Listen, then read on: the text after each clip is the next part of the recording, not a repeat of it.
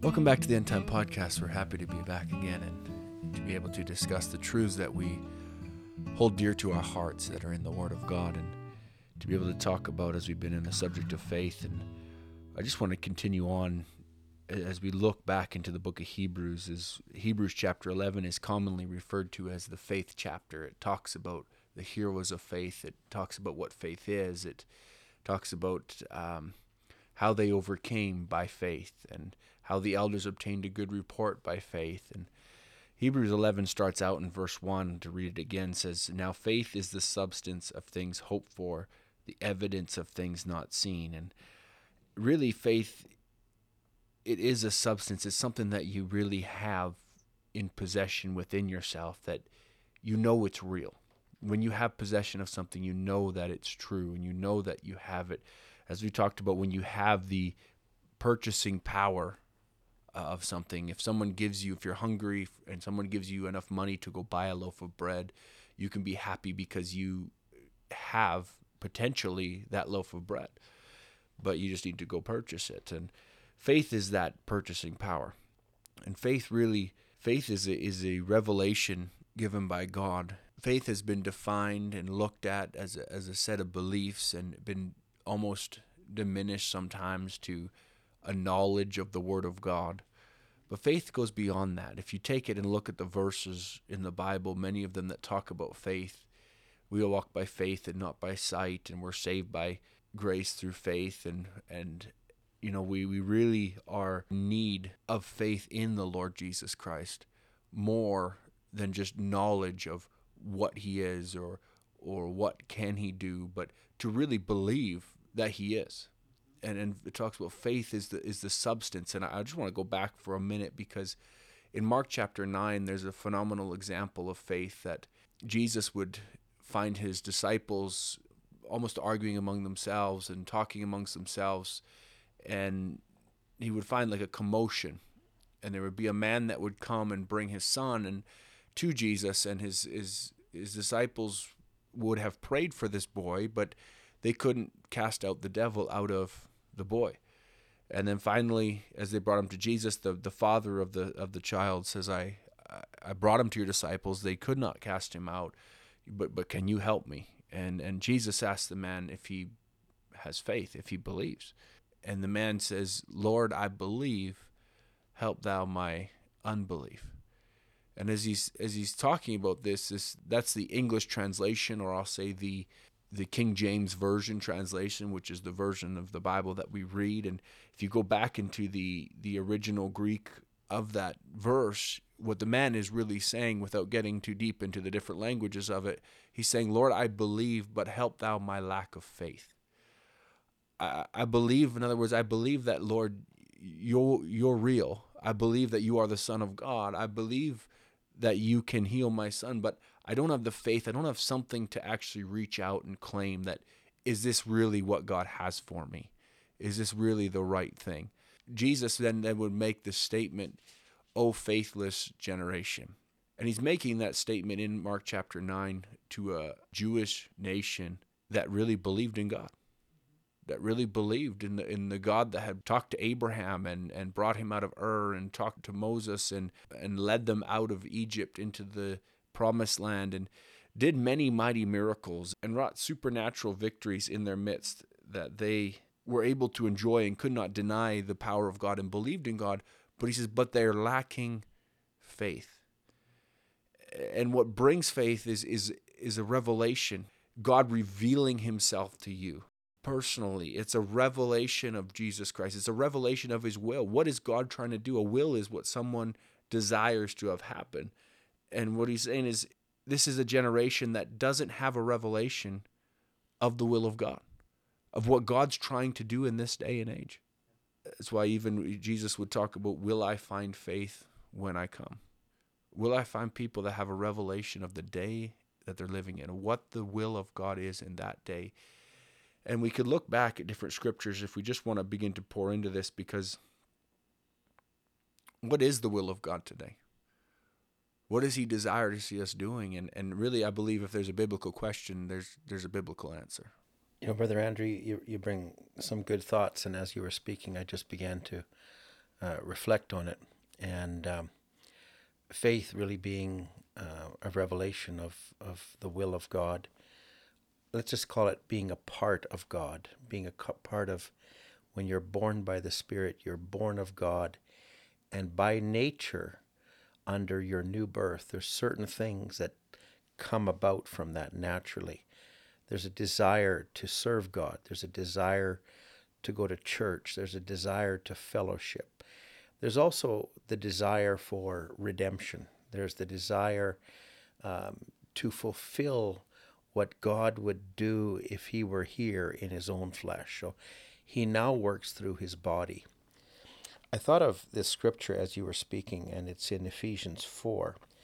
And in verse 4, it would say, there is one body and one Spirit, even as you are called in one hope of your calling. So the God that calls, he knows there's one body, one Spirit. Verse 5 says now, one Lord, one faith, one baptism, one God and Father of all, who is above all, and through all, and in you all.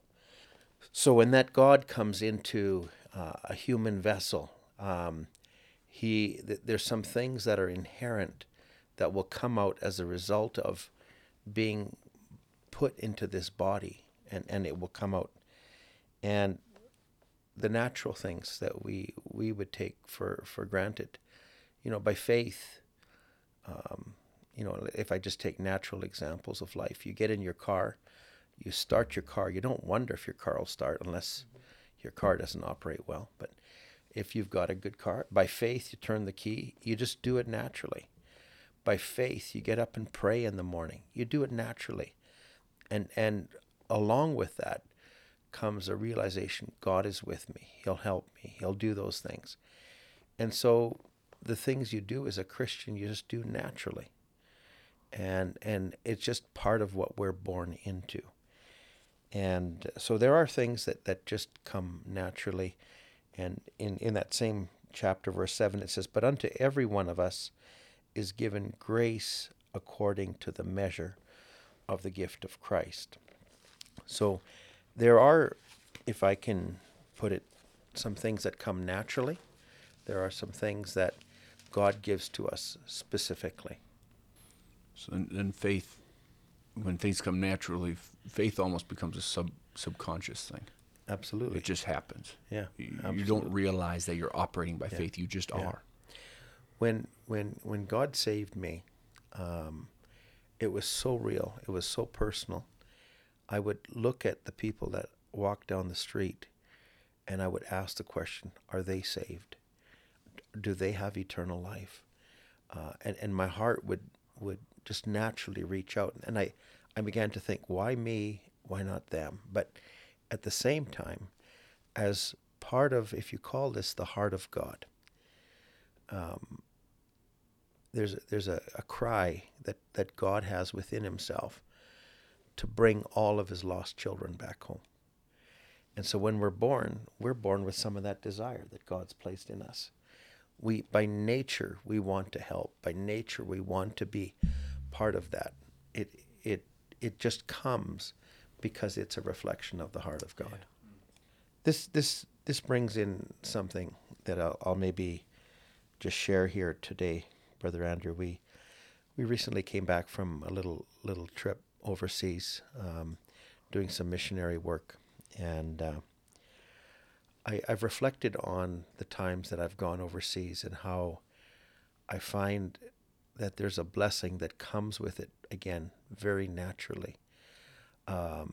You're not just going for a program, you're going to fulfill what God's heart is. That is found in the scripture, Mark chapter 16. And if I would call these are some of the last words Jesus spoke to his disciples as recorded in the book of Mark. But he would tell them, go ye into all the world, preach the gospel to every creature. So, and he'll go on in further verses just to tell what would do it. But if we just take the focus on that verse, that is what I would call the general marching orders. That is a commission that's been given not just to the disciples that Jesus was with, but to everyone who is born of the Spirit of God. Go into the world, preach the gospel to every creature. So to me, that is like you've enlisted in the army. They give you what's called a manual, a day book, and in that day book are all your instructions.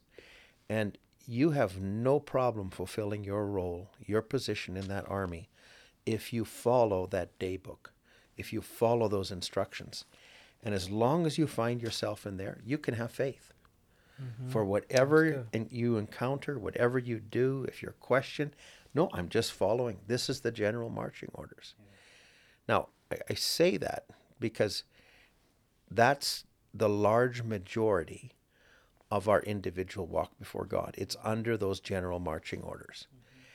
But now you're in the army, and your general, your corporal, your captain, whoever's your overseer, he's got all these general marching orders, but now he comes to you with a specific instruction. And he says to you, okay, I want you to go here and to do this and this. Now you're under direct instruction. Now, you've got faith because a superior officer told you that. And now it's more specific. Now it's more directed. Now it would be like a calling that you've been given, a specific task you've been endowed with.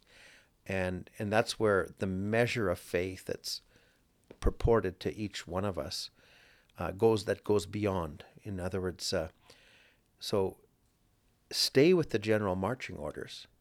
You'll be blessed. You can have faith in it.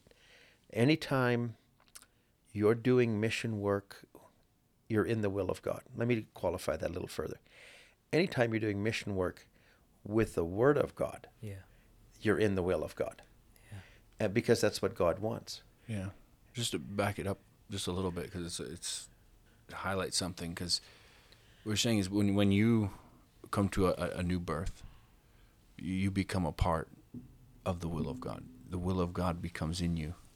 I would say the heart of God becomes real to you. And you can't help but desire to share the gospel, because that's the general marching order. Right.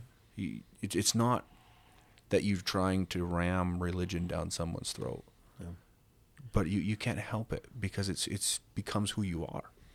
It's a fabric of our being. Yeah. It is, if you've been saved and you know what God has done for you, if you know what you were before, and you see somebody who is in a condition, you can't want to help that person and come to know the Lord. If you're a parent and you've got children, you want your children to come to the same thing you've come to. And so it's not just a program, it's not a workup, it's inherent, it's a part of the burden, the will of God, the body we're birthed into. I go back to one body, one Lord, one faith, one baptism, one Lord above all, who is in you all and through you all. Yeah. And as you grow in that grace, he begins to make it more real what his will for you specifically is. Correct. It's still a part of the general marching orders. Yeah. But yet you begin to realize this is my gift. Yeah. And God gives you grace for that. Yeah. We have Brother Max here, and Brother Max, he's part of the general marching orders, but he's a gifted evangelist, and God has used him in a particular way. So as he yields to that, and then the gift that is inside him, it directs him in a particular way. That's very true. But it's all under the leadership of the Holy Ghost, because these gifts are placed in the body to edify the body of Christ. And so it's all, as you're saying, it's all part of the marching orders, but just with a different maybe calling in that way. But it's the same for the pastor as well, and the teacher and the apostle and the prophet.